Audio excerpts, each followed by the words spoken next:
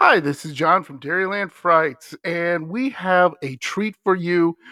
Over this long summer holiday, Memorial Day weekend, we have a special show, our best of so far. So, Megan, Brooke, and myself just want you to listen, lean back, have your favorite cocktail, and enjoy and stay spooky.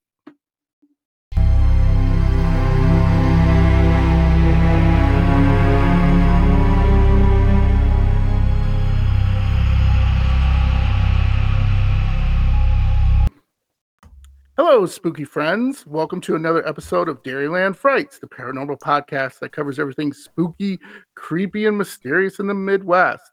My name is John, and I'm here with my two co-hosts, Brooke and Megan. How are you doing? Pretty good. Excited to hear Good. about Door County from Megan today. Yeah. I'm Megan also was- doing well. Sounds exciting. So today, as you just heard, Megan is going to talk about the most haunted spots in Door County, Wisconsin.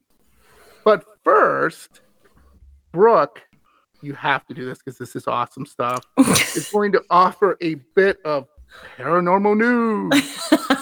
Go ahead, Brooke. Yeah, I'm excited.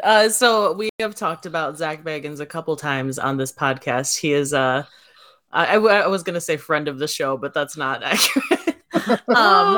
He's a character of the show and of the paranormal community for sure. So I keep tabs on what's going on with him and Ghost Adventures, and same thing. Like I have a really close, my best friend Betsy. We've watched Ghost Adventures like our whole lives, so we like to stay up to date on the drama. So there's been some drama going on with Zach. I wanted to get you guys caught up because I feel like this is gonna continue to unfold over the next few weeks and months. So so to give you a little bit of backstory, so there's this guy, Dakota Layden, and he actually kind of became a little bit famous by doing like parodies of Ghost Adventures on YouTube, and they were very funny. And then he ended up being on the show as like a guest of like quite a few years back. And from that, he actually ended up with his own show on the Travel Channel called Destination Fear, which was produced by Zach Baggins. And so they were like pretty good friends. But they recently like had a falling out, so Destination Fear was canceled, and Zach Baggins like was no longer listed as a producer, I believe, and so people kind of came to the conclusion that Zach was like sabotaging the show because it got like too popular and was like overtaking Ghost Adventures in ratings or something along those lines. This is all allegedly. I'm not really sure if that's accurate, but Dakota kind of confirmed that Zach had something to do with it. And after that, Nick Groff kind of got into the mix. And Nick used to be on Ghost Adventures. Like 9 years ago, he left the show, and it was kind of like not understood why that happened. But he kind of like took Dakota's side, I guess, publicly. And he put out a video about Zach mostly, although it's kind of funny because he refers to Zach in this video as the host, like he doesn't really say Zach's name exactly, but everyone can assume that he's referring to Zach. So he said a couple things. So apparently Dakota told him that on one of their show recordings, Zach like walked in laughing, saying like, "Oh, Nick's never going to work in America again," because he gave the network Travel Channel an ultimatum to basically choose between Zach or Nick. And as we all know, Travel Channel is kind of like the hub for like paranormal content nowadays for whatever reason. That's like all they really show is like ghost content.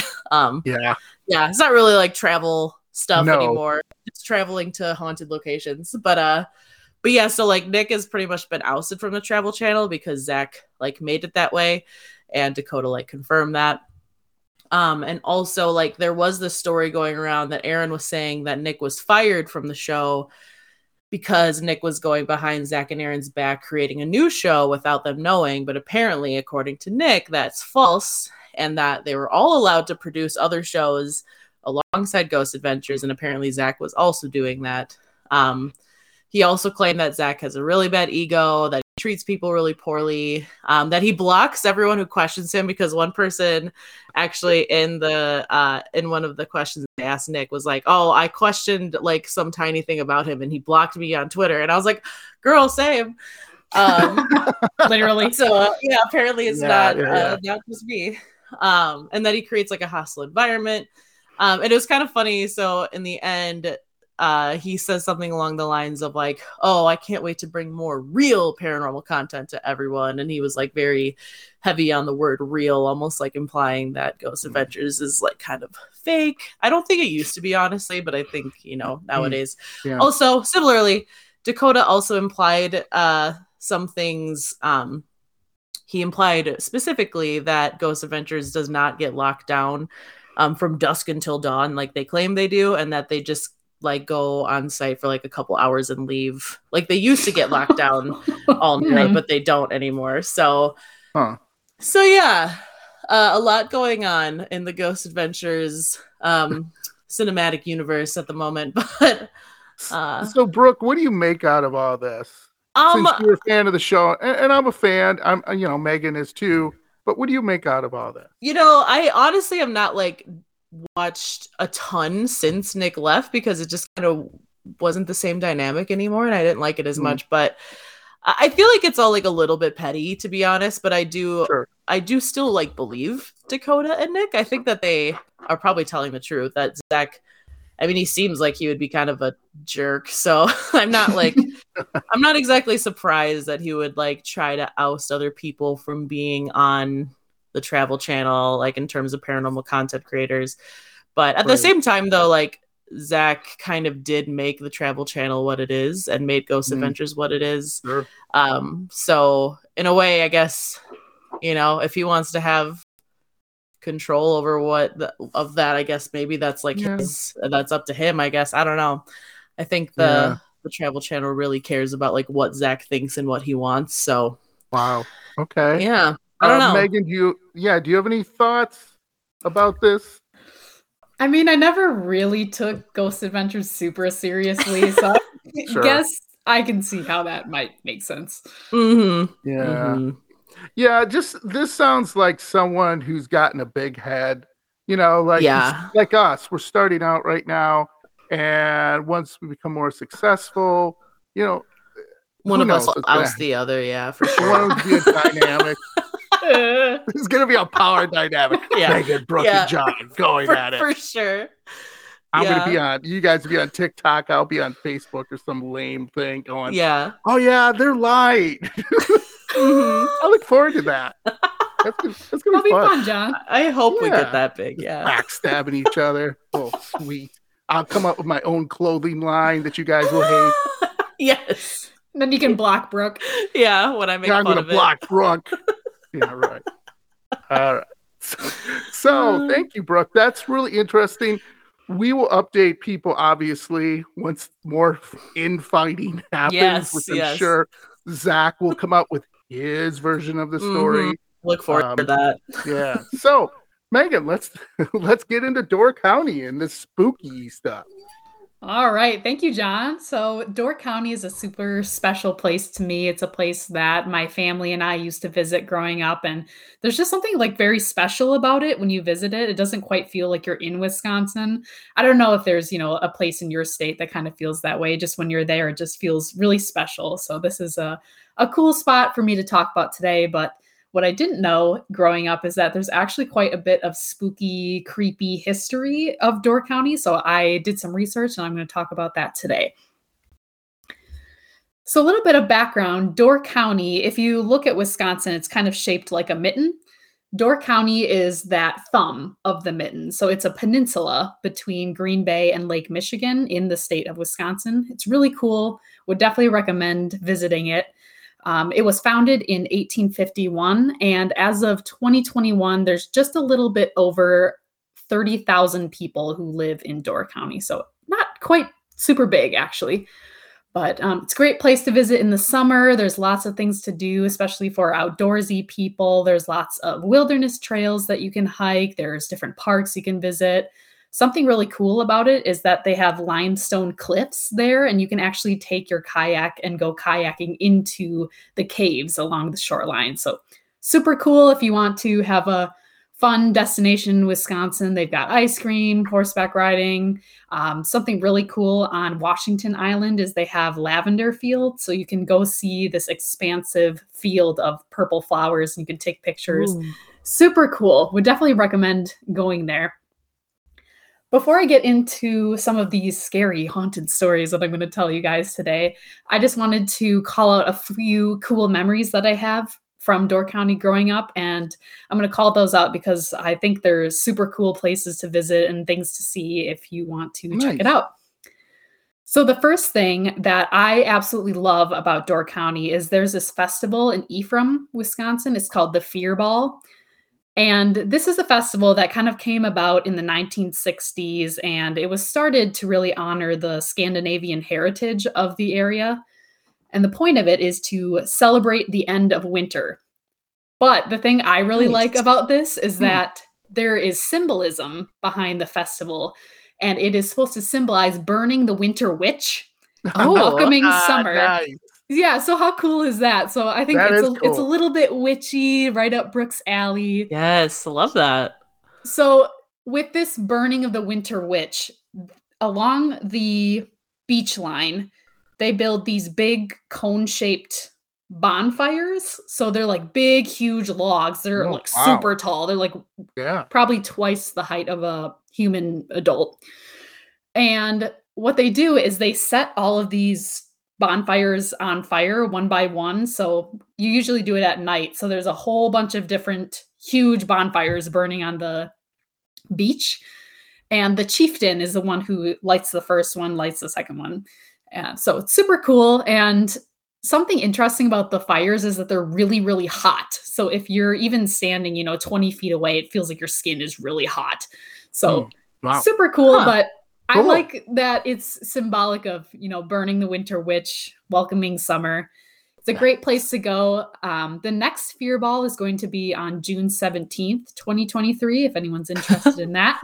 It's funny. I feel like it's kind of funny that it's not until June because realistically, I feel like even in May, like there still might be a blizzard. So they put it in June to be safe. Like for sure now we're free of the winter witch. Good point. For sure. Yeah. In Wisconsin, you never quite know when there's going to be one last snow. We just had one yesterday. Yeah, exactly. So if you do go to Ephraim, make sure to check out Wilson's Ice Cream Parlor. It's a super cute little parlor that was built in 1906. So you can grab your ice cream and watch the winter witch burn. Nice. Oh, that's sweet. I love that. Sounds like a great thing. Great family-friendly activity. All right, two quick things. Some other things that I'd recommend in Door County. There's this place called the Northern Sky Theater, and it's really cool because it's an outdoor theater in the middle of the woods. So you listen to shows while it's dark outside, and there's just like trees and birds, lots of bugs. Make sure you bring your bug spray. Yes. But super cool if you want that vibe. And then one last thing I wanted to point out is there's this ice cream shop in Fish Creek, and it's called Not Licked Yet Frozen Custard. Nice. Kind of fun. So you can get your ice cream, sit next to a creek next door, and you can feed the ducks. Nice. All right, so that was a little bit too feel good for me. So why don't we get into some scary stuff for Dark County?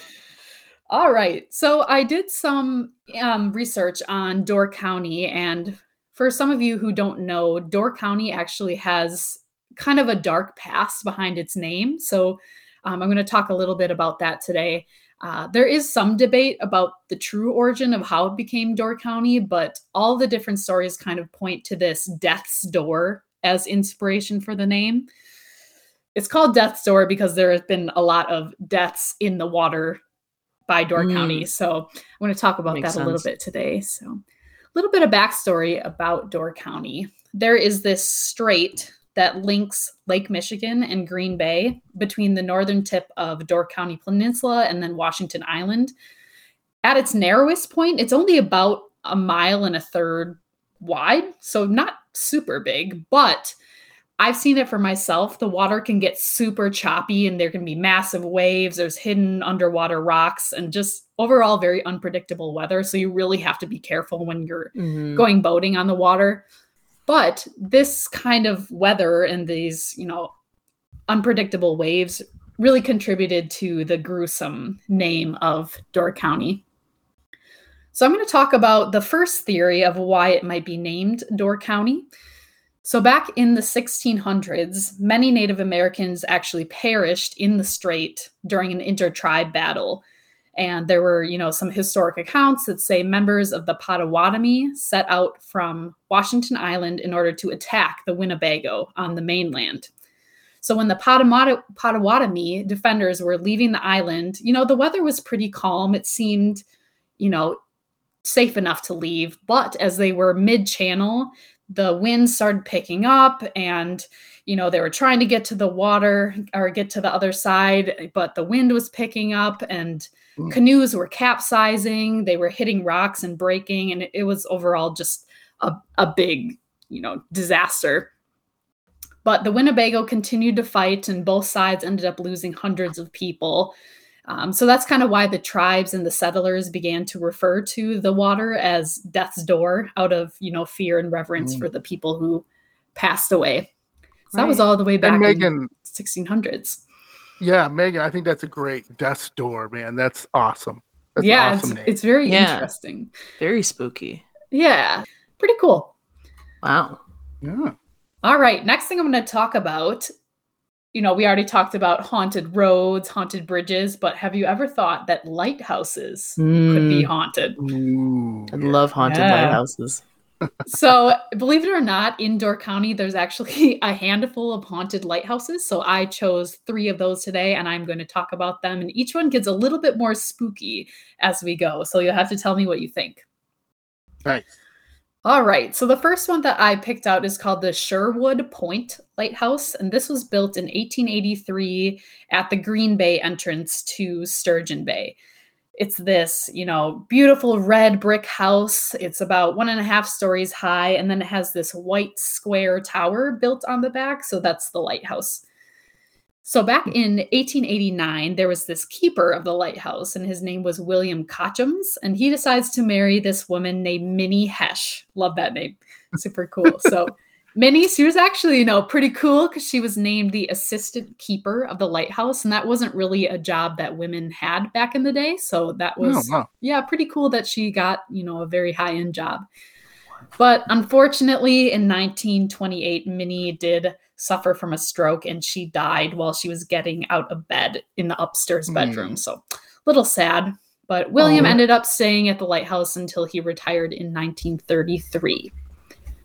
So there's been a few spooky things that have happened at this lighthouse. So residents and visitors of the lighthouse have heard noises at night, including voices and what they think sounds like clinking of teacups, which might make sense from the time period. Yeah, exactly. And other people have, seen this presence on the staircase. That's how they described it. So someone, a descendant of William Cotchams, his name is Robert Cotchams, he actually took a photograph of the lighthouse in 1984. And if you look at the photograph, it kind of shows like a human form in one of the windows. And I looked for this photo and I wasn't able to find it. So if anyone is able to find it, let us know. Yeah, I'm going to keep looking for it because it would be very cool to see if I could find it. Yeah, Dairyland Frights at gmail.com. Yes, send it over. Thanks, John. A good call out for me. So maybe it's Minnie haunting the lighthouse. Who knows? But kind of seems like it's a friendly sort of ghost. Doesn't mean any harm. But this lighthouse is not open to the public. It is now used as a Coast Guard retreat of sorts. So it's still pretty cool to see. You just can't go into it.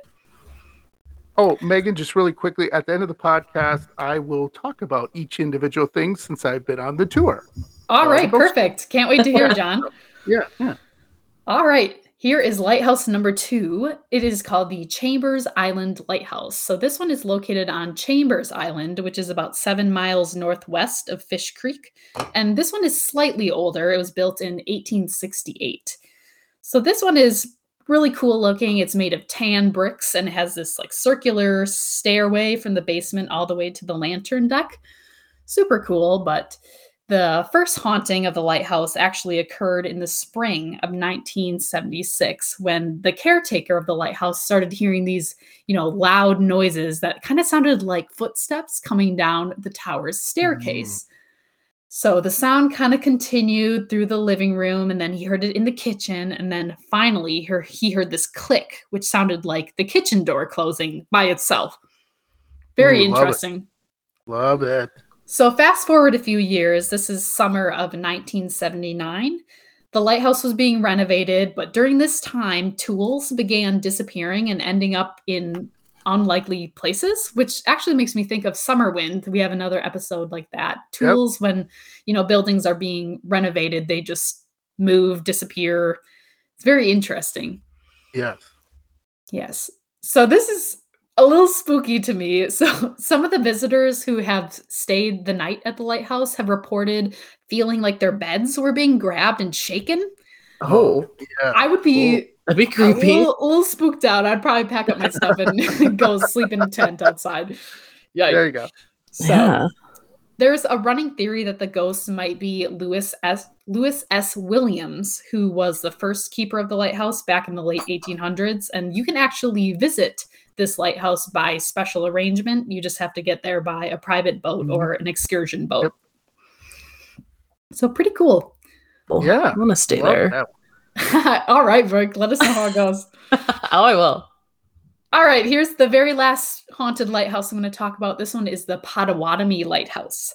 So this one is located on Rock Island off the northern tip of Door County, and it's actually Wisconsin's oldest lighthouse, and it was built in 1836. So pretty cool that it's in Door County, which would make sense. So this one is interesting. There are actually people who live in the lighthouse because they give tours. Really? So it's kind of like a live-in museum. And guides will live at the lighthouse from Memorial Day through Columbus Day each year, and they give daily tours. So that's something that you can check out if you want to. But this one is probably like the most active as far as paranormal happenings. Visitors have heard voices. They've seen like odd shapes flickering over graves nearby. There's a graveyard near there. And they've also heard unusual noises at like a Native American cemetery nearby. So it seems like there's a lot of activity in and around the lighthouse. Nice. So this would creep me out the most. People have actually seen ghosts of small children playing around the graveyard near the lighthouse. So this was where Scandinavian settlers were buried. So might be those people. Interesting. But so strange noises are also heard in the lighthouse. Doors will open and close by themselves. Some people might think that it might be the original lighthouse keeper, who his name is David Corbin. His body is actually buried on the island, so maybe he's tied to the building in some way. Yeah, sure. There's also a theory that William's wife, Emily, she was a teacher on the island, and she taught a lot of the students at the island school. So some people think that maybe the children could be the school students? children, or her students. But she also had 9 children, so wow, there could be a variety of children on the island. So okay, so that one is a little bit scary for me, but still really cool. John, were you able to visit that one? It was the Potawatomi Lighthouse. Oh, cool. All right. At the end, we will talk about it. Yeah. All right. Perfect. So we're going to move on to one of my favorite stories from Door County. So this one is about the Shipwrecked Brew Pub and Restaurant. So this is a pub in Egg Harbor, and it has this rich history. It was built back in the 1800s, and it's actually famous for being haunted. So I didn't actually know like how it was haunted. So I did some research, and this is so interesting to me. So people believe that the haunting is tied back to Al Capone. Oh, yeah. So he was a Chicago gangster. So he allegedly used to hide out in Egg Harbor from time to time at the Shipwreck restaurant, which is interesting. But it's not actually Al Capone who is haunting the restaurant. They say that it's Al Capone's illegitimate son named Jason. Oh, And the that's story goes that Jason was found hanging in the attic of the original Shipwrecked because he Ooh. was scared that, the police were going to come grill him about where his father was. Sure. So I don't know if that's true or not, but that's kind of what the stories go. So Wow. lots of people have claimed to see his ghost over the years. Like one guy, I don't think it's not just him. I think there's other ghosts as well, because one man reported seeing a child on the roof of the restaurant. And so he calls the police. And of course. Yeah. So he's like, there's a kid on the roof, and the police come out. And of course, there's nobody on the roof. So that's interesting. So this is where things get weird and a little bit sad. So Shipwrecked actually caught fire in August 2017, and there was like massive damage. Oh, and no.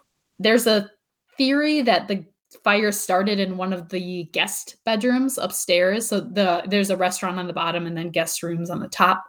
So maybe it was Jason's room. Who knows?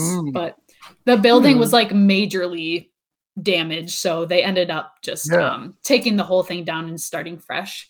So it actually, it's like completely renovated nowadays. They got rid of the guest rooms. It's a 2-level restaurant now, but people have actually said that the paranormal occurrences have not stopped, even though the guest rooms and the original building are gone. So maybe that just means, paranormal, entities are tied to the land. Who knows? Yeah, no, I believe that. That's so. Yeah, I definitely recommend checking it out. It's a great place to stop. Yeah, and looks really like pretty. They've increased a little bit. Some of your notes say that too? I haven't been able to find additional accounts, but I think people just have like weird, unexplained stories and occurrences that happen there. So I've been there before. Great food. I did not feel anything paranormal, but there's still time. That's true. No children coming up to you, Megan, and being like, hello, Megan. No children on the roof, thankfully. That would be a little concerning. Ooh. Well, if you do see a ghost there, make sure you buy them a round of beer. They've got their own brewery there. It's pretty cool. Nice. Oh, yeah. I'm sold. Don't give ghostly children beer. That's not allowed. Oh. Maybe it's Al Capone's family, though. You can do that. Come on. Yeah, that's true. I'm sure the Capone children were boozing at a young age. Probably, to be honest. You heard it here first. All right, perfect. I have one last story that I'm going to share with you all today. And John has actually been to this place. So, John, I'd love to hear your insights after I tell it. So this is called the Alexander Noble House. And something interesting about this is that it allegedly has spooky haunted mirrors inside, and I'll tell that story. But the Alexander Noble House is in Fish Creek, and it's one of the oldest remaining residences there. It was built in 1875 by Alexander Noble, and he was one of the town's founders, which is pretty cool. But you can actually visit the house yourself. It's operated by the Gibraltar Historical Association, and many tour visitors have, had some spooky experiences, and some of them are actually really scary. So I'm going to talk about those. But people have seen, apparitions in the house. They've seen floating orbs, and they've even seen faces through the windows.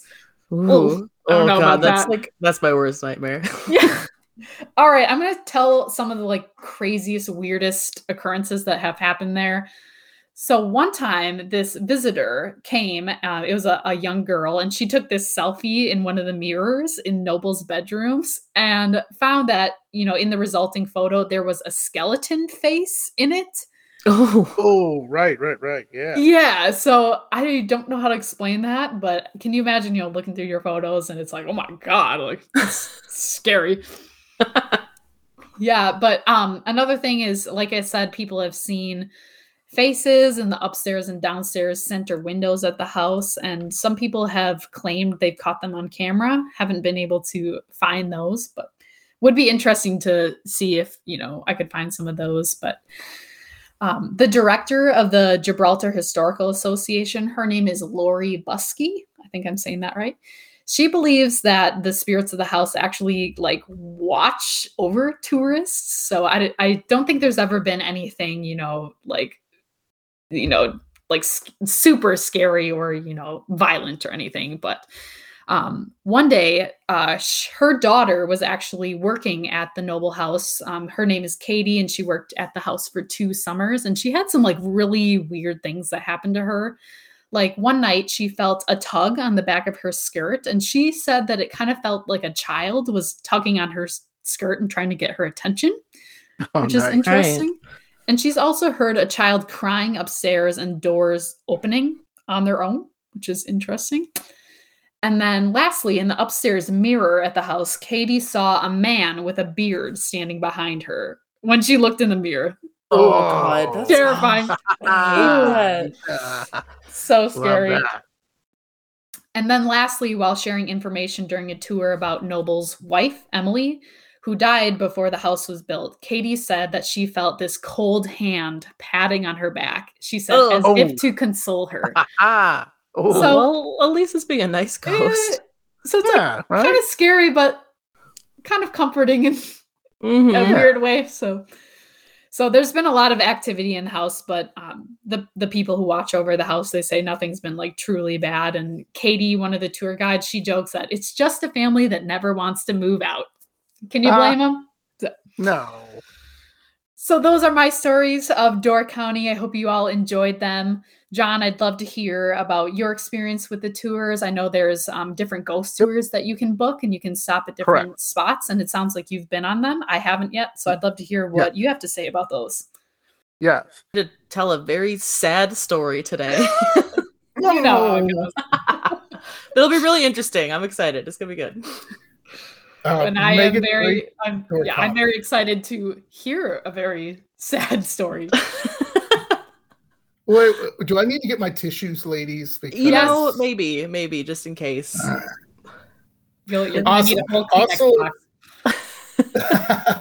Also, on our last podcast, yes, we talked about Zach. We did. Megan's big story. So yeah, we're still waiting for some updates on that whole situation, but we'll keep you guys posted. So let's get right to it today. So they knew that there were fires, and that wasn't exactly out of the ordinary, but the townsfolk also knew that a fire was coming, and like normal, they kind of prepared to fight it. So they would fill big barrels full of water, and they would like ready the pumps that they would normally use to fight these sorts of small fires that would pop up around the town. And because of the life that they were used to, with all the forest fires being fairly normal, due to the activity of lumberjacks and farmers and railway workers, they weren't really immediately alarmed. They were like, it's just, typical day in Peshtigo. Let's just get ready to fight this fire. Yeah. Right. However, on the evening of Sunday, October 8th, the fire reached Peshtigo, and the survivors described this like insane roaring sound that all of a sudden like came out of nowhere, and all of a sudden everyone heard it. And the flames just burst through the nearby forest, like completely out of nowhere. People weren't expecting this at all. And it was just this like roaring inferno of flames. And it began consuming the town so quickly. According to eyewitnesses, they actually described it at the speed of a railway locomotive is what this, like how this fire blew through town. Dang. And so very quickly, the men who were in charge of like these water pumps and water barrels realized that there was no hope in fighting the fire. So everyone started just fleeing. The entire town just started running for their lives, and everything burned. So people were saying like, obviously houses, everything made of wood burned, but also like animals, people's clothes, people's hair. Like one person described seeing a young girl where her hair, like she had very long hair, and it like caught fire, and like her entire head caught on fire. That would have been crazy. Yeah, and everything was just like adding fuel to the fire. So like it just kept like building and building and building. And essentially a firestorm was created, which is, I'd heard this term, but I didn't really know what it meant. But a firestorm essentially is a fire that's so hot that it creates its own wind system. So essentially like firestorms can actually burn as hot as 2,000 degrees, which is insane. Yeah. And they can also create what are called like convection columns, which are essentially fire tornadoes. And this likely happened in Jeez. Peshtigo because some of the survivors claim that they saw the firestorm like throwing rail cars and houses like into the air, like just stuff just like Wow. flying everywhere, as if it was, they kind of described it as like a hurricane. Yeah, like a tornado Yeah. almost. Mhm, Yeah. like a tornado or That's hurricane of crazy. just fire. Yeah.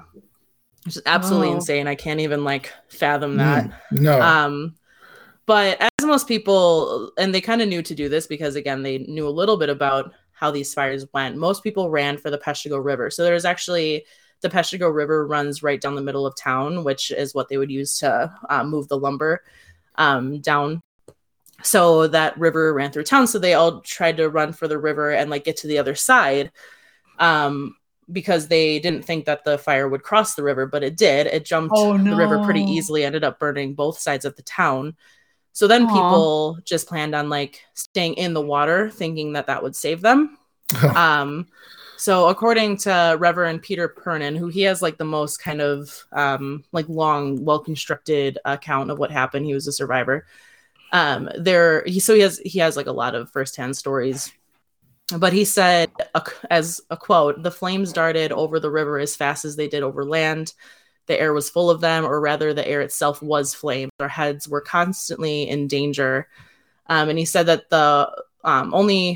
it was only by like throwing water over their faces and heads constantly and splashing water continually that they were able to keep the flames at bay. And then also some people had like taken stuff from their homes, like quilts and mattresses, to try to like save them. So they were like grabbing the quilts and hiding underneath them, but they had to like completely like submerge them for seconds because otherwise they would like dry up and disintegrate. So they were like pretty much like bobbing in and out of the water just constantly.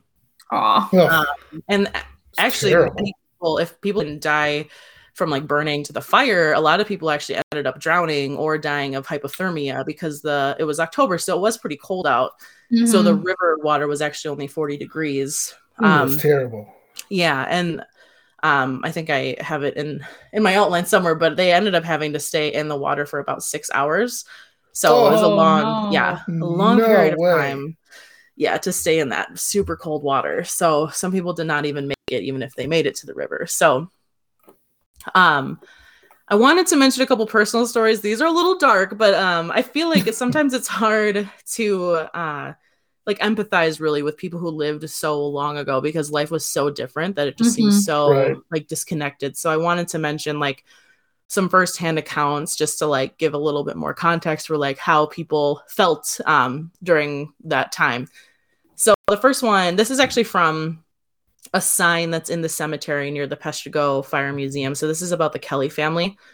So this is like a direct quote. This is what the sign says. So it says, "Terrence Kelly, his wife and 4 children lived in the upper sugar bush. When the fire came with the terrible wind and smoke, the family became separated. Voices could not be heard over the roar of the fire. Mr. Kelly had a child in his arms, as did Mrs. Kelly.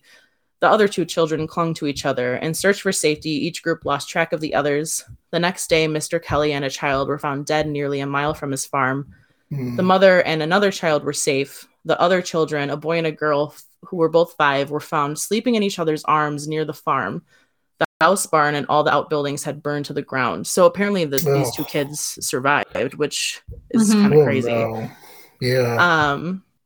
Another survivor, this is Anna Korstad Iverson, and I believe she's actually from like Norway or something, like a Scandinavian country. Sure. So she said, "We sat on a raft covered with a feather bed, my mother holding me and my father spilling water over the 3 of us as fast as he could so our clothing would not catch fire. But mother's clothing burned nearly off her back." So wow. No. So they actually did end up surviving, she and her parents, which is great, but yeah, it was obviously very traumatic. Wesley Duckett was another survivor. So he said, "When balls of fire started coming down from the sky, my mother and father took us to the spring and wrapped us in wet quilts." Again, these wet quilts like seem to have saved a lot of people, like which is great that people kind of knew what to do. But he also said, "My mother and father were temporarily blind," which we will see come up again. This is a common occurrence as well. "I went to see Mrs. Reinhardt, our neighbor, and I found her dead," he recalled. I liked her a lot, and that really hurt me. Her shawl had not completely burned, so I took the corner that was left and kept it with me for many years. Very touching. Wow. Yeah. And then this was really interesting too. So this is actually a letter written by Martha Newberry Kuhn to her sister-in-law, Mary. This was written 2 days after the fire, so October 10th. And in her letter, George, she'll talk about George, that is Martha's husband. So the person who's writing it, George is her husband. And then Charlie is her brother. And then Grace is Charlie's wife, so her sister-in-law. So those are the people she's talking about. And then she's writing to her other sister-in-law. So she said, dear, and I clipped out some parts of this. So this isn't 100% what it says, but there's like the most kind of crazy parts. But she said, dear sister, I have bad news to tell. Charlie and his 2 little boys are gone. Oh, what a horrible death. I know. There was a tornado of fire swept over the farming district and the Peshtigo village. It came on us very suddenly. Charlie and his family started to flee. They got about a half mile from home when they went into a little pool of water. Charlie had the 2 children and some things he was trying to save. He passed through the water, thinking to get farther away from the fire. Oh, Mary, it was truly a night of horror. It rained fire. The air was on fire. Some thought the last day had come. Mary, my father, 4 brothers, 2 sisters-in-law, and 5 of their children, 2 of Grace's, and 3 of Brother Walter's passed away. Like all those people in her life. Like, insane. She said, dear Mary, we are almost crazy. One can hardly keep one's senses together to write you anything. George went over to see if he could find their bodies. He found Charlie and the children. Charlie and Jesse were lying on their faces, and Frankie was sitting down by a stump with his hands up to his face. Poor little ones. Grace counted 89 dead bodies within the space of a half a mile. Oh, Mary, Grace has no clothes. I either. Our eyes were all burned, but we are better now. George, Eddie, and I were saved by fleeing to the river. Oh, my goodness. Yeah, just crazy. Like, imagine that many people in your family, like, passing away. Like, it was, like, half of her family, at least. Like, 4 of her brothers. Just absolutely insane. And just really quickly, remember, people didn't have cell phones, the internet, or next day air. So this would take, if you're lucky, maybe close to a month to get to someone. Yeah. So imagine if you hear, I don't know, rumors there's a fire, and you're thinking, like, you don't know. Oh, well, I don't know if they're alive. And then you get this letter. How devastating would that be? Oh, yeah, it's terrible. Exactly. Yeah. Yeah, and I'll mention it a little later too, but like their communication systems were like very delayed and down, obviously too. So it probably took even longer than that. It was a very awful situation. So, like I mentioned, after 6 hours, the fire had died down, so the people who were in the water were able to come out. Yeah, 6 hours. God, that's a long time. And it was like the evening too, so it was kind of like the middle of the night, I believe, when everything had died down. So. The only people who ended up surviving were the people who made it to the river and who didn't, die of other causes, or to a marshy area that was located at the south of the town. In other areas too, something kind of interesting is some people actually survived by taking like quote unquote shelter in fully plowed farm fields, because then if they were out of the trees, the fire couldn't really like pass by it, which is really interesting. But yeah, so altogether, in the aftermath, the fire consumed approximately 1.5 million acres, or 1,875 square miles, and ended an estimated of 1,200 to 2,400 lives. Wow.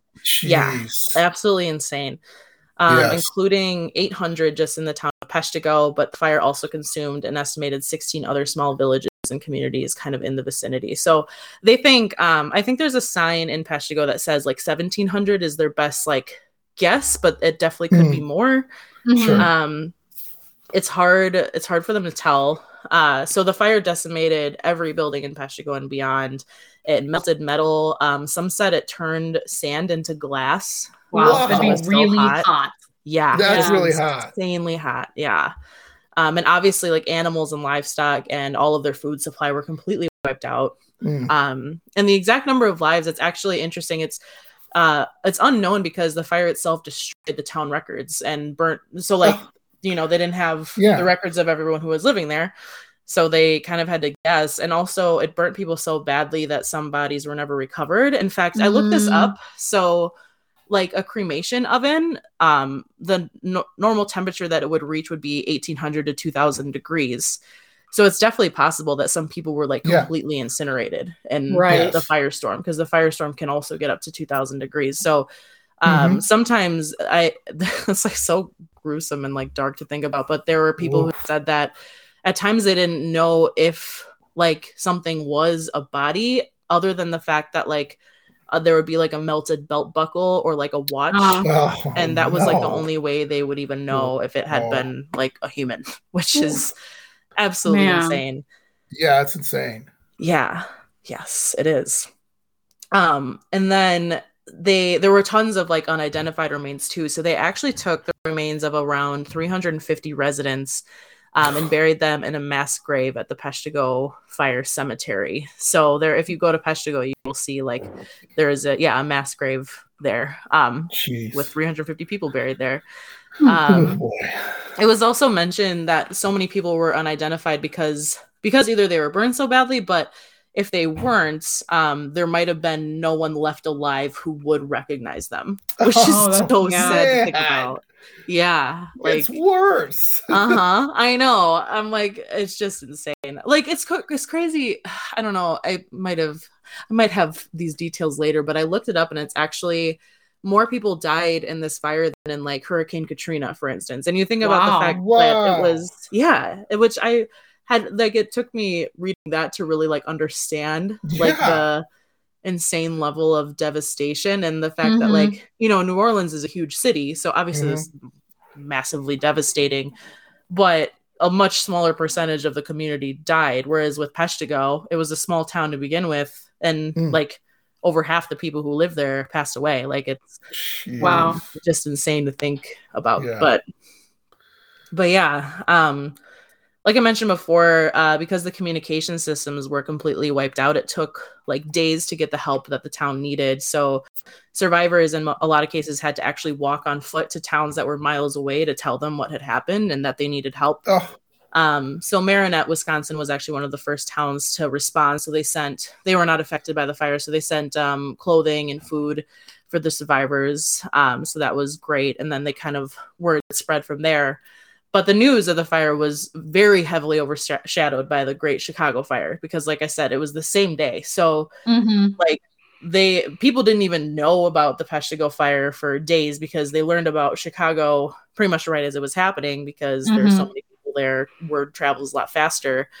So like days later, finally, when it was understood that many more people had died in Peshtigo, some of the train cars that were actually on their way to help Chicago were rerouted to Peshtigo. Oh, that's good. Yeah, so that was good, but it was like days late. So you know, it was kind of like, oh, thanks, guys. Like, thanks for nothing. Yeah. Like literally, I don't know, like 6-7 times the number of people died in Peshtigo. It's crazy. So yeah, like I said, very few people have actually heard of this fire at all. Even as someone who was born and raised in Wisconsin, like I had heard the name, the Peshtigo Fire, like I knew it was a thing, but I had no idea like what the cost was or anything like that until my dad told me. He was like, "Did you know that the deadliest fire in U.S. history happened in Wisconsin?" And I was like, "That can't be true." But sure enough, I have to be honest. I knew about the fire too, but since it's Chicago, because they're a bunch of fibs. They have to get top billing, even though, you know, what you're talking about, I've kind of read about, and I'm like, are you kidding me? I mean, this wiped out an entire town. Yeah. You know? Yeah, multiple towns, really. And it's kind of sad, because it feels like almost like the property loss is more important to people than the actual lives, which is kind of... That's insane to me. Yeah, like obviously the Chicago fire was still really bad. It displaced, you know, like 100,000 people, but most people still survived, at least. So yes, yeah. But yeah, so something else I wanted to mention, because I learned about this and I was like, what the actual hell, honestly. So we talked about, WTF. I literally have it in my outline as WTF is going on. We just talked about the Peshtigo fire. We mentioned the Great Chicago Fire. But what if I told you there were even more fires occurring in the Midwest on that day? Yeah. Same day. What October is 8th, up with October 8th? I know. This is a I literally bummer podcast. I know, but it's so crazy. I was looking up like what astrological things are happening on this day. I don't know enough about astrology to really give any insight into that. But I was just like, what could possibly be happening? Because there were 2 other fires in Michigan actually on that same day. So there was the Port Huron fire, which started on October 8th in Michigan, which was one of a series of fires known as the Great Michigan Fire, and burned multiple cities, including White Rock and Port Huron, and much of the countryside that's in like the Thumb region of Michigan. In total, another like 1.2 million acres burned. So a huge fire. Yeah. In that one, I believe only like 50 people died. So still that's still a lot of people. Yeah. But then on the same day in Michigan, another fire burned the cities of Holland and Manistee, Michigan. Megan and I were actually just there like 2 days ago. Yes, we were. But in total, in those fires, about 250 people died. Wow. In these fires in Michigan. So that means like in absolute total, at least 2,000 people died to various forest fires in the Midwest, just in this like 2-day span of time.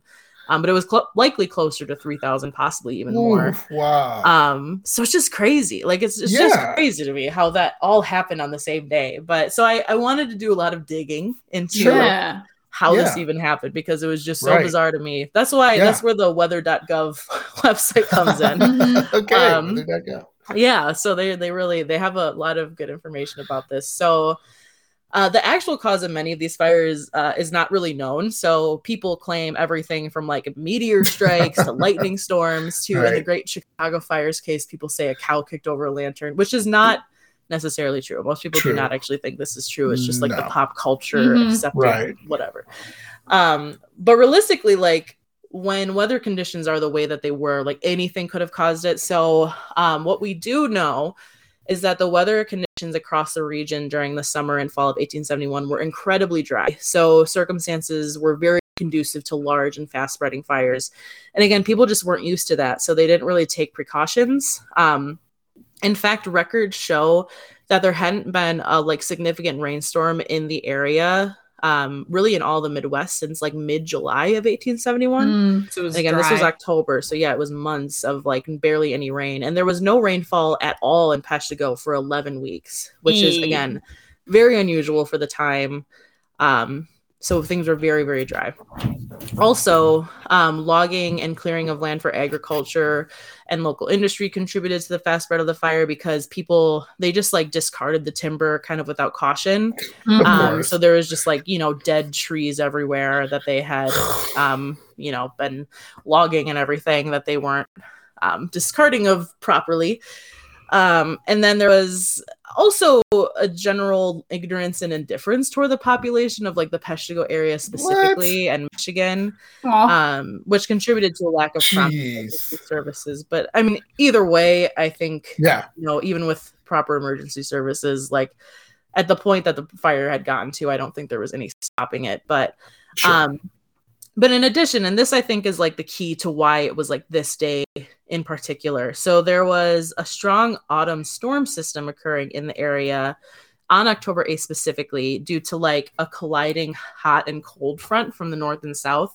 And there was like a 40-degree difference in temperature variation. So this produced very strong southwesterly, quote unquote, hurricane force winds across the Central Plains. They said that there were like 100-mile-an-hour winds, like pretty much across this entire area, which is crazy. Yeah, so the winds combined with the dryness really led to any small fires, which were fairly normal, being very quickly and easily turned into larger fires and spreading very rapidly. So normally, like there would be small fires popping up fairly frequently, but this day specifically, it was like, no, if there's a small fire, it's going to become a gigantic fire. So October 8th was specifically very windy. It's still strange that it all happened on the exact same day. Like it's strange no matter what. But but luckily the fires of these days across the Midwest were a huge wake-up call that led to a ton of changes in how we prevent forest fires to this day. So like properly discarding of wood that's not going to be used. They're not burning stumps and branches in the woods anymore. And just like taking extra precautions when it's a specifically dry year, things like that, and having more. Obviously, now we have communication systems, so people know when things are coming as well. So like likely nothing like this will ever happen again. Hope not. Don't tell California that. I know. Yeah. Well, it was crazy to me too that with all the California fires, that still this one in Wisconsin was the most deadly. Like, just kind of insane, but.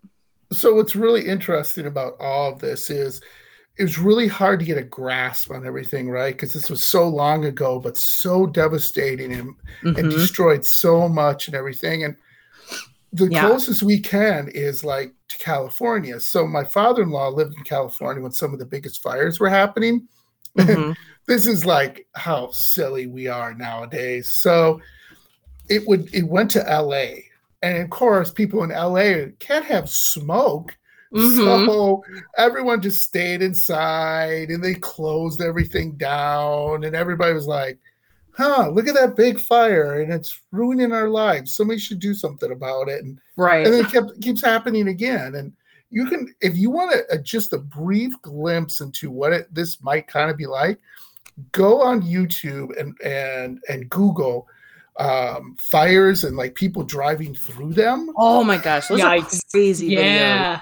Just crazy. Imagine you're a person and you have your two little kids and your grandpa and grandma and whatever, right? And you're trying to get through that. So again, I highly recommend do that and give a really good sense of what Brooke is talking about here, and you'd be like, no thank you. Let's give money to the fire department so they can fight these things, right? So exactly. My goodness, it's just absolutely insane. Another crazy thing, and I didn't write this in my outline, so I don't have like specifics, but I read it briefly somewhere.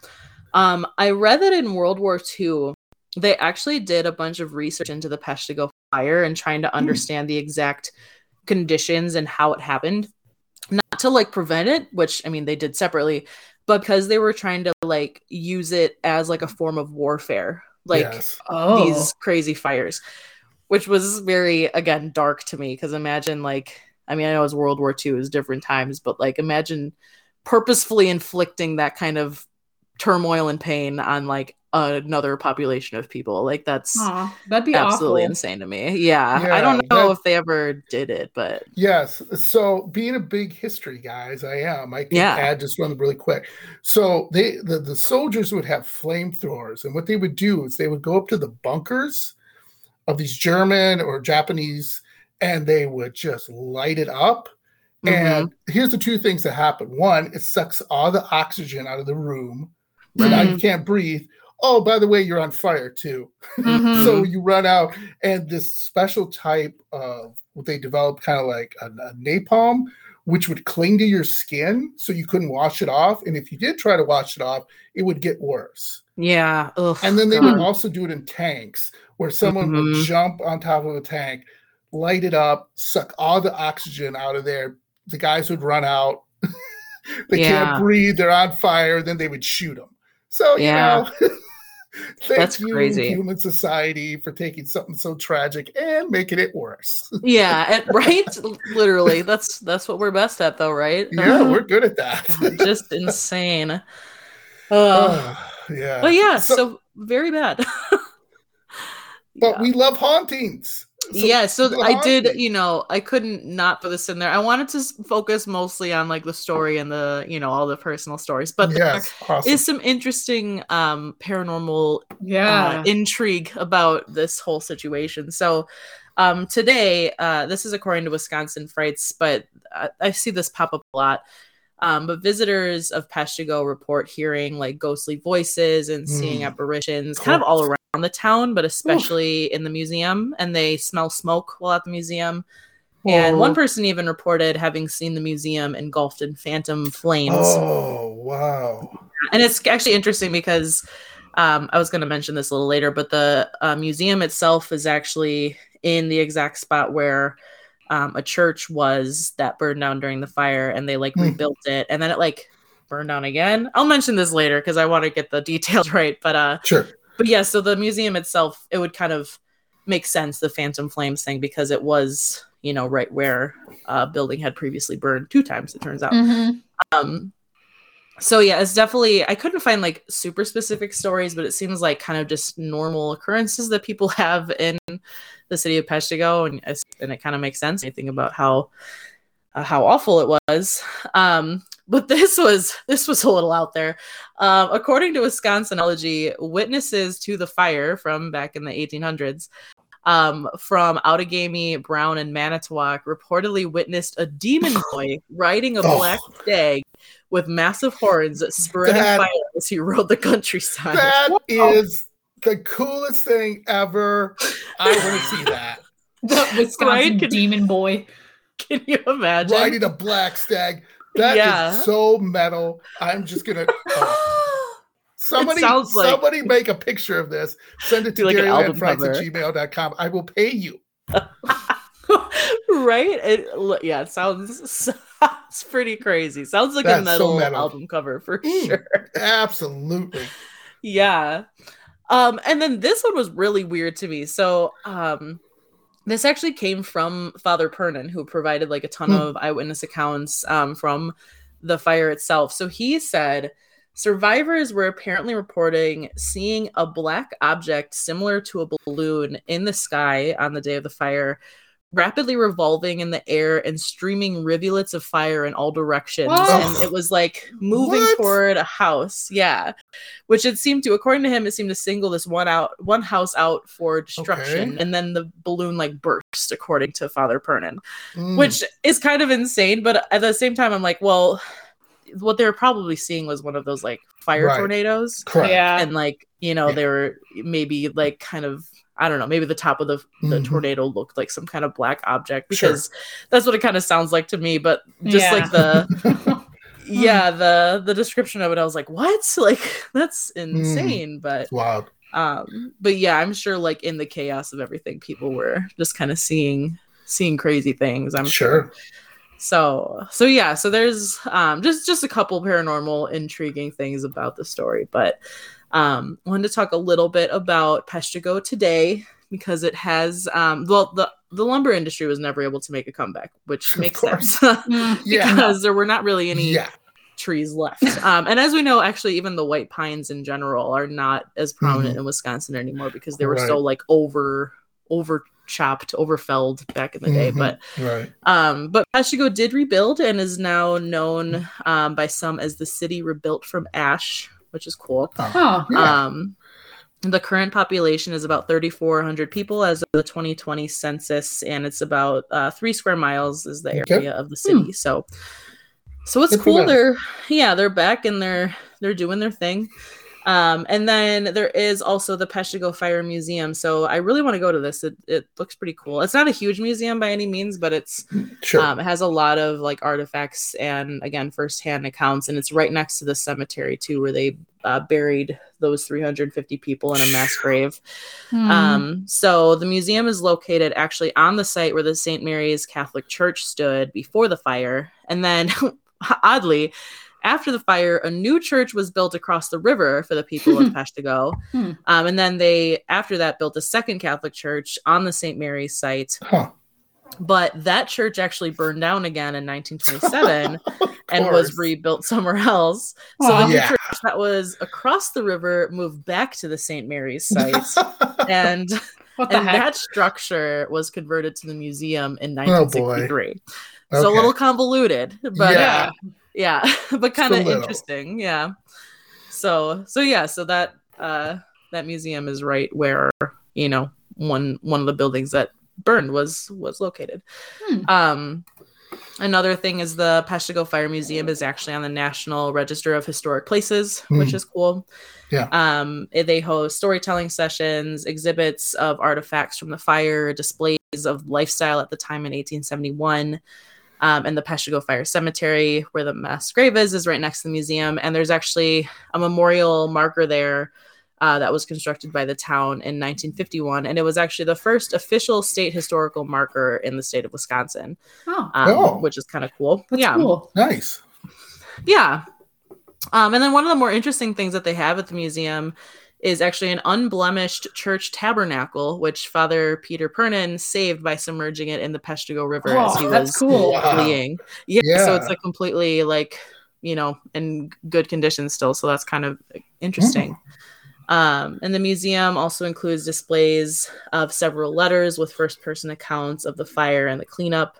And in one of the letters, a survivor describes burying 900 to 1,000 people. Oh, crazy! So sad. Can't even imagine being like the people in charge of that cleanup. But if you would like to visit the museum, it is apparently it's open every day from Memorial Day until October 8th each year, fittingly. So October 8th is the last day that it's open each year. But so it's not open yet, but it will open in May, I guess, and then it'll be open every day for a couple months.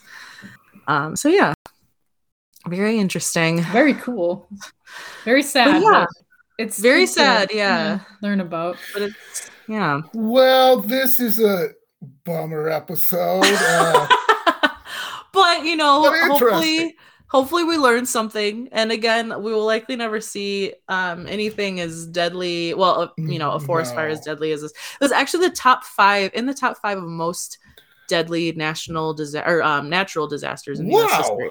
Crazy. Even I think hurricanes. Witnesses would see a ghostly phantom of a woman walking around the grounds. But at the time that they started saying this, Robert did not believe them. However, one night in the mid-1930s, while he and his wife were eating dessert in the kitchen, they heard the door to the basement opening and kind of like shaking. Very spooky. That's what they heard. Yeah, that's what they heard. That's for sure what they heard. So Robert, wanting to protect his family because he has his 3 kids there too, remember? He grabbed a gun and he headed to the door where he, according to legend, saw someone and took 2 shots, and then the person disappeared. So he shot at a ghost. And interestingly, these bullet holes were supposedly found later on after the Lamants moved out. So they thought that this was like a solid story. I did actually find 2 photos of the supposed bullet holes taken by a member of the Wausau Paranormal Research Society in 1987. But I couldn't find any other photos of these alleged bullet holes. And even the pictures on the Wausau Paranormal Research Society website were like it was like, yeah, maybe that could be bullet holes, but it also could have been someone like stabbing the door with a screwdriver. Like, this is much later. So I think the wood was very, not very intact anymore. So I don't know. It's like, it could be bullet holes, but also I don't know if we can really clarify that. But after this incident, again, according to the legend, the Lamont supposedly fled the house pretty much immediately and they never returned. However, I want to say I could not find anything regarding, first of all, when this happened. So most sources say the mid-1930s. There's nothing even remotely like exact. Like there is no like specific date or even year that can be attributed to this incident happening. Yeah. And I'm questioning, and I think Megan might talk about this guy, but Carl is actually the brother of someone who owned the mansion a little later on. I think it's Ginger Hinshaw. So her brother Carl actually claimed that he, while he was visiting, smelled gunpowder and went downstairs and actually saw like a ghost apparition of Mr. Lamont shooting at nothing. Nice. Yeah. So he said that this happened and then he saw the bullet holes. So that's what he assumed had transpired. But I don't know if like that's where the original story came from, and no one ever really, because I couldn't find anything about Robert Lamont ever having like publicly said that he had seen a ghost, any information that they had for sure fled the building. And I even looked into like the three kids to see if they had ever made any statement about the mansion being haunted, but I couldn't find anything from any of the three of them either. So it's really interesting. It seemed like this whole story about the Lamont's family it wasn't really public knowledge until after Carl had like talked about it, which I just thought was kind of interesting. So I have a quick theory. This is the way my mind works. You know how people in the 1900s were all pale and stuff like that, and wear these creepy long night gowns and everything like that? Yeah. Imagine if it was like Cousin Billy.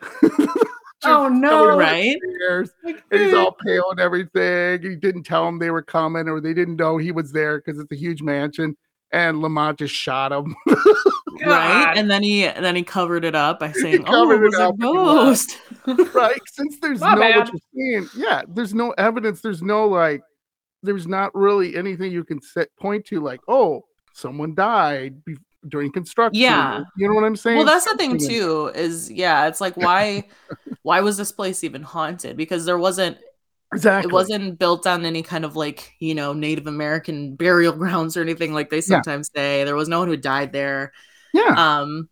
So I later on, again, I think Megan might talk about this too, so I don't want to talk too much about it, but I think the claim was that Jeremy Carver, I think it's Jeremy, like an old explorer, was actually haunting the building because he apparently had claim to the land. Like there was a deed saying that he should have owned this land, and that existed somewhere in Summerwind in some kind of black box, and he haunted the mansion because he was mad that he didn't have access to this land or whatever. But yeah, even that, well, we can talk about it later, but supposedly Jeremy Carver actually never explored that far north in Wisconsin, and also he wasn't even buried in the United States at all. So why would his ghost be there?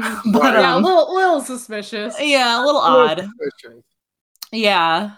One other thing, I thought this was funny. So that blog that I was talking about, this is a quote from that person who did tons of research on the mansion over time, and they specifically said in the blog, "I'm having a great difficulty finding anything related to the mansion during the period from 1916 to 1930 or so. I would like to find a source which mentions the quote-unquote kitchen shooting, as I can't understand where this information has originated from." Right. And I was like, yeah, same. I also cannot find anything. So kind of interesting. But moving on, the mansion apparently laid vacant for a long time after the Lamonts supposedly fled the property. So the Lamonts, according to most sources, say they owned the property until 1948 when Robert Lamont actually passed away, and that they hadn't entered it again for pretty much like 2 decades. Oh gosh. Wow. Yeah, so like from the 1930 to 1950-ish, it pretty much no one was there. But something that I thought was interesting was that, so that's like the kind of story, again, that you see in everything, like Haunted Wisconsin books, haunted this, haunted that. But when I read an article from the Milwaukee Journal in 1985, again, this was from that blog, and this was a published news article, they had actually interviewed this woman named Caroline Ashby, who was from the Land O'Lakes area, and she said that her family actually owned the mansion just before World War II, so the early 40s, and that she stayed there as a kid, and at the time, no one actually considered the mansion haunted. And at that time, the mansion was already in disrepair and infested with bats, according to her. So that's sad. It's sad that it kind of like went, kind of became so dilapidated so quickly.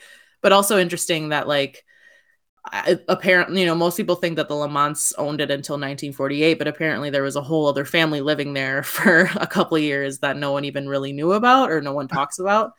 Another person in the same article named Jerry E. Sparks, he said that he actually lived there with his dad, who was the caretaker for the mansion in the 1930s. And they lived in the kind of the side house for the servants and caretakers. And he also said that he didn't remember the mansion being haunted or anyone talking about the mansion being haunted either. Another resident, Gene Newth, so this is more recent as well, he said that people started saying the mansion was haunted only after it was abandoned, and no one said that while it was occupied. So one thing I'll say, I just wanted to throw this in there, but This place had so many friggin' owners. Like, people would Right. apparently put a down payment down and then they would just ditch it. And even as late as 1985, people like didn't know who actually owned it. And they were like, hey, we want to burn this place down, but like, who even owns this property? who They had to owns- like track down the people. So It's it was funny. really interesting, just how much this place was kind of passed around. So I think that kind of like, you know, lends itself to the haunted thing too, is like people didn't want to keep it. They didn't want to stay there. But eventually in 1948, Summerwind was purchased and kept by Lillian Kiefer and her husband. So they had the mansion kind of in there, or they owned it for a long time. They never lived there on a permanent basis, which a lot of people kind of say was more evidence to it being haunted. But knowing that in the early 1940s, it was already infested with bats, I'm kind of like, I understand why they wouldn't want to live there. Yeah. Yeah. So some reports say that Miss Kiefer said she never felt safe at the property, so she left the mansion and left all of her belongings there, telling neighbors that they could take whatever they wanted, but that she wouldn't be held responsible if something bad happened to them. Kind of interesting. Right. Yeah.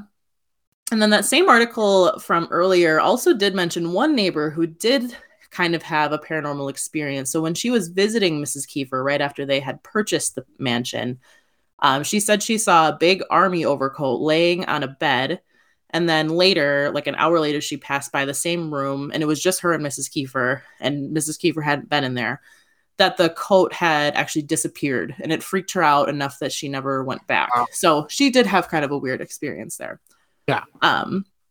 So anyway, after Mr. Kiefer died, Mrs. Kiefer actually divided the land up and sold everything. So remember, it was 80 acres of land. So they sold a bunch of different lots, and the land, I guess, that had Summerwind on it kept being diverted back to Mrs. Kiefer because people couldn't keep up with the payments. So that's kind of why another reason why it got tossed around a lot. But it eventually did get purchased, though, by the Hinshaw family. And now I will pass it off to Megan, who's going to talk about that. All right. Thanks, Brooke. Yeah. That was really super interesting. And I'm still going with my cousin Billy's story. They killed him. Yeah. And they left. I think that's reasonable. Okay. All right. Megan. All right. I'd love to hear your part now. Sounds good. All right. In 1969, the Hinshaw family actually purchased Summerwind. So they're the next family that owned it. And they only stayed there for 6 months, which is an extremely short period of time. But I do understand why they ended up leaving, because they experienced some of the craziest, most intense paranormal activity that has ever really been reported in the mansion. And I'm going to talk about that today. Nice. So in this family, there were 8 people. There was Arnold, the father, Ginger, the mother, and then they had 6 children. So you would think this is like the perfect place to raise a nice big family. No, I'll go over that. It was a complete nightmare for them.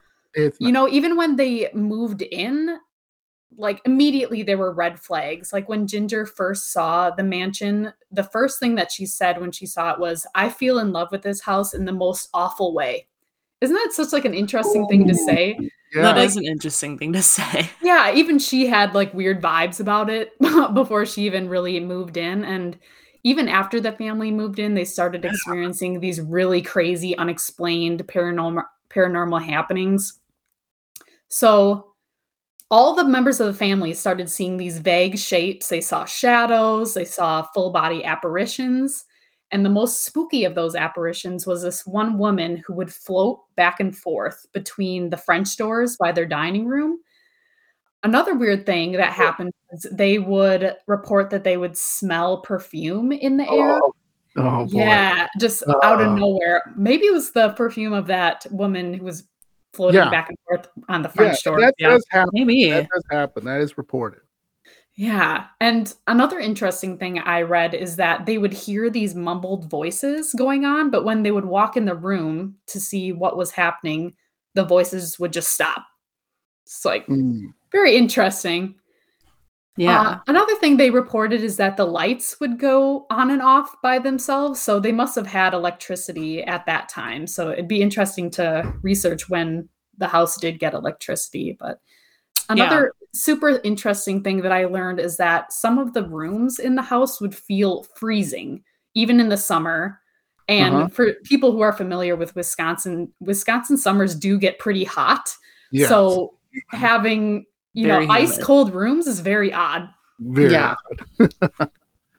So, of course, the family, they wanted this to be their dream house, and they thought, maybe we're just imagining things, but more things started to happen, like appliances would break down, and then they'd call a repair person, but then it would magically repair itself before the service person came. Oh, nice. Windows and doors were opening and closing by themselves. And one time, this one window, it kept opening and closing, and it was driving Arnold, the father, completely nuts. So he took this heavy nail and he nailed it into the window and shut it because he's like, we're done with this. So he nailed it shut, and it finally stayed closed. But there's just that one window that would open by itself, and it was driving him nuts.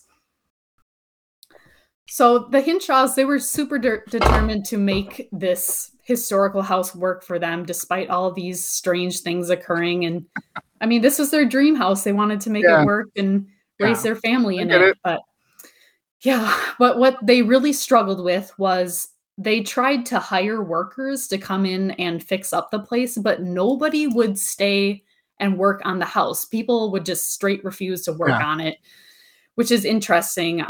Like renovators would just leave halfway through the projects, and some of them claimed, we just won't work on this house. There's too many bizarre things going on. And some of them even went so far as to fake being sick so that they wouldn't have to show up to work. I'm sick, I can't make it. Yeah, they were desperate not to work on the house. So finally the Hinshaws were like, screw it. We're just going to do this housework ourselves. We don't have to hire anybody. Well, that's a good idea. But this is one of the craziest stories that I was able to find from Summerwind. One day, Arnold was painting this closet in one of the bedrooms, and in the closet, there was this large shoe drawer that was installed in the back of the closet. And Arnold decided, I'm going to pull it out so that I can paint behind it. But when he pulled it out, he saw that there was this dark space behind the drawer. So he was like, what was this? Didn't see it before. Right? He had to go investigate it. So he has his wife, Ginger, bring him a flashlight, and he takes a look. And the second he looks in there, he jumps. And he's completely disgusted because he sees something furry in there. And he thought maybe an animal had gotten in and died. But he couldn't quite see what it was. He was just too big to squeeze into the space. Yeah, no kidding. So what any dad would do, he recruits his daughter, Mary, to go in. He's like, get the daughter to do it. Who knows what it is? Yeah, honey.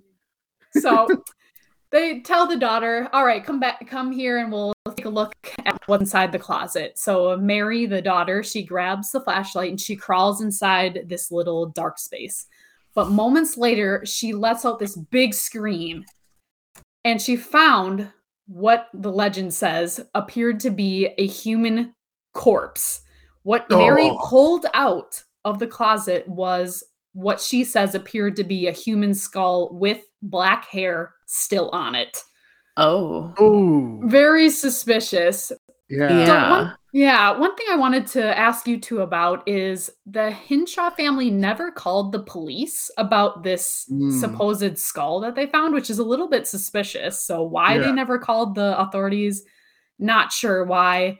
Was the story concocted to fit, those scary stories of Summerwind, or was this a real body that was the result of a crime that took place? Yeah. That's interesting too, that the mansion was pretty much not used, or it was pretty much vacant for decades before they moved there. So it's like, if it was behind a wall, wouldn't it have happened during the construction? Which I don't know. It's just the timing of it is a little odd, because I feel like if the skull has hair still connected to it, that implies that it's kind of more recent, because otherwise it would have all deteriorated. So I don't know if I buy it. So one thing, I don't know if you hear any news stories about this, but some people will try to break into homes, or they'll do a Santa Claus and they'll try to go through the chimney and get stuck. Right. I don't know if I that's have heard about that. But some people will try to go through the walls to get in because they don't want to be seen because they're robbing the place. Mm-hmm. So that's true. What's weird, though, you're exactly right, Megan. Why wouldn't they call the police? Because I'd be like, hey, I don't want you guys, someone buys this house and then they find the body or whatever, we hide it, and then people think we did it. No, yeah, that's right. Yeah, that's one thing that occurred to me. If you find this corpse in the house, it's like, all these haunted happenings have been happening. Maybe we should put this corpse to rest and bury it in the ground. Maybe that would have fixed things. So, hey, just side note, when was this? This was the 80s or 60s? This was the 60s. Okay, or, so oh no, it was the 70s. Pardon me. Oh, 70s. Yeah. So they still didn't have any DNA evidence that they could take this thing and, you know what I'm saying? Like in modern day where you could do a DNA and then be like, oh, hey, it's, whoever, or, we found this person. Yeah. But it's still, why wouldn't you call the police? That makes no sense. Yeah, that is odd. I'll also talk about this later. They go back and they check to see if it's still there. And I'll tell you what happens later on. But it's just interesting that they saw the corpse and they just put it right back in. And they're like, out of sight, out of mind. Hey, Hey, honey, just put that right back in there. Good. Yeah. Don't worry about it. Yeah, don't worry about it. Good night, hon. Sweet dreams. Sweet dreams. Actually, John, this is where things start to get a lot crazier because after they found this supposed skull in the closet, things just took a turn for the worst. Quite frankly, Arnold, the father, he just completely lost his shit. He started staying up late at night, and he was playing this Hammond organ that the couple had purchased before moving into the house. And now, if you take a step back, playing the organ and the piano was something that he really loved doing. He used to play it, for fun. Yes. Love it, John. But this time, just like that music recording, his music was completely frenzied and he'd play it really loud throughout the night. So mind you, he's staying up all night, playing the organ, not letting anybody sleep. And this is disturbing Ginger, his wife. She's begging him to stop. Please come to bed. Yeah. But the interesting thing is Arnold told Ginger, if I stop playing, something bad is going to happen. The demons in my head are telling me to keep playing. That's why I have to keep playing. And she's completely frightened that he's just going off the rails. Sometimes Ginger would get all of the children together in a single room and they all sleep together because they're completely afraid of their deranged father staying up all night, playing the organ long into the night. Yeah. It's crazy. That's crazy. Oof. Yeah, Arnold, he suffered a complete mental breakdown. He's getting angry, he's withdrawn, he's emotionless, he stops showing up to his job. So he eventually loses his job. He's not paying the bills. He's sleeping all day. He's staying up playing the organ all night. It just was completely out of control. Wow. And there was this one interesting story that I found. He's completely off the rails. And one day he was under the impression that one of his daughters had hidden his hammer when they didn't. And so what he did in his mind, he's like, okay, how we're going to fix this? He went out and he found the daughter's pet raccoon and he killed it as a punishment. And that's so mean. Yeah. What I found is he did it to quote, quote, prove a point. That's what he said. Prove a point. Really sad. Yeah. Where's Dad at? Yeah, you can see why Ginger, she's like completely beside herself. Some accounts even say that she even contemplated committing suicide in the Summerwind mansion. So the stress was just too much for her. And so she ended up sending Arnold away for treatment, which is probably the best thing for him. The best thing, yeah. Yeah, Ginger and the children, they ended up moving to Granton, Wisconsin with Ginger's parents. So Ginger and Arnold did end up getting a divorce, and Ginger remarried to a man named George, who will come into the story later. Okay. Interesting. So Ginger, she's completely terrified of this house. They don't live there anymore. But a few years later, Ginger's father, his name is Raymond von Bobber. I believe that's how you say his name. I love that name. Von Bobber, yes. Von Bobber. So Ginger's father, he announces his plans. I'm going to turn Summerwind into a bed and breakfast. I'm going to breathe new life into it. Like, that makes sense. It's completely haunted, but let's make it into attraction, right? Yeah. So he thought that this mansion would attract guests to its super scenic location and they'd love it and it would be a great business opportunity. And keep in mind, at this time, he had no idea that Ginger and her family had been completely terrified in this house. Yeah. So he's like, yeah, let's buy it. Let's renovate it. What the heck?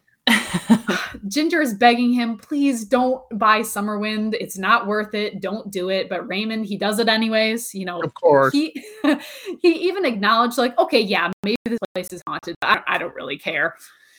So he actually, like Brooke mentioned earlier, he claimed that he thought that he knew who the identity of the ghost haunting the place was, and it was a man named Jonathan Carver. Jonathan Carver. Yes. I said Jeremy earlier. Jonathan Carver. He's an 18th century British explorer, and Raymond claimed that he might have been haunting Summerwind because he was looking for some sort of deed that was hidden within the house. So that was his theory. And he even wrote a book on it. It's called The Carver Effect, which came out in 1979. And I actually went on Amazon to see if I could find it. And there is a hardcover selling for $300, and it's very difficult to find. So I saw that. That's crazy. Right. Yeah, it is not currently in print, so it's really hard to find. But the funny thing is that he wrote this book, and none of the locals took him seriously. They thought that this was some like shit he was making up to, make money off of. So, like Brooke was saying, it's like some stories in this whole thing is like there's some stretching of truth and people not believing, and it's kind of up to you to decide what you believe. Exactly.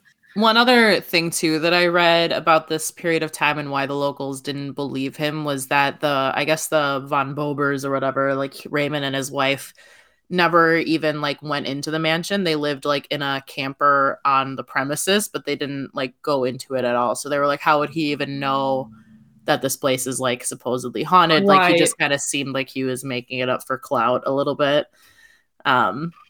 It's interesting. So again, a lot of these stories are just alleged accounts. So anyways, so Raymond decides he's going to buy Summerwind, and one day his son Carl, his daughter Ginger, and Ginger's new husband George, they all went exploring the house. And George actually spots that same closet that I was talking about, allegedly with the skull in it. And so Carl climbs into the space and he takes a look around, and it's empty. It's like, what happened here? It's like, was the skull ever real? Was it removed? Was it removed by a person? Was it never there at all? So it's not quite sure what happened there. Yeah, I mean, if you think someone would remove it, I don't know, maybe interesting. You know what would be super creepy if the dad came back and like, grabbed it out of there, like, It'd be crazy. Again, that's just too weird. Like, if Arnold just said, hey, I got to get that out of there, and went back and got it, and then it's like my bunk bed from hell. Where's the body? Never know. Never found out who it was, if it even existed. That's freaky. Right. Oh, man, I love it. Anyways, so the plans to turn this mansion into a bed and breakfast, you can guess it, did not go very smoothly. Work does not stay on the job. They were complaining that their tools were going missing. They thought they were being watched. And the funny thing is that Marie, who's Raymond's wife, also agreed with their complaints. And she's like, I can't be in this house. Like, I feel like I'm being followed everywhere I go. So everyone's just completely uncomfortable in this house. So you can kind of sense this reoccurring theme going on. But one of the disturbances that I thought was the most crazy out of all of the stories that I've read is that apparently the rooms in the house would change sizes. So it was impossible to measure them. Wow. Because the construction crews would measure them, and then the next day they'd be a completely different size.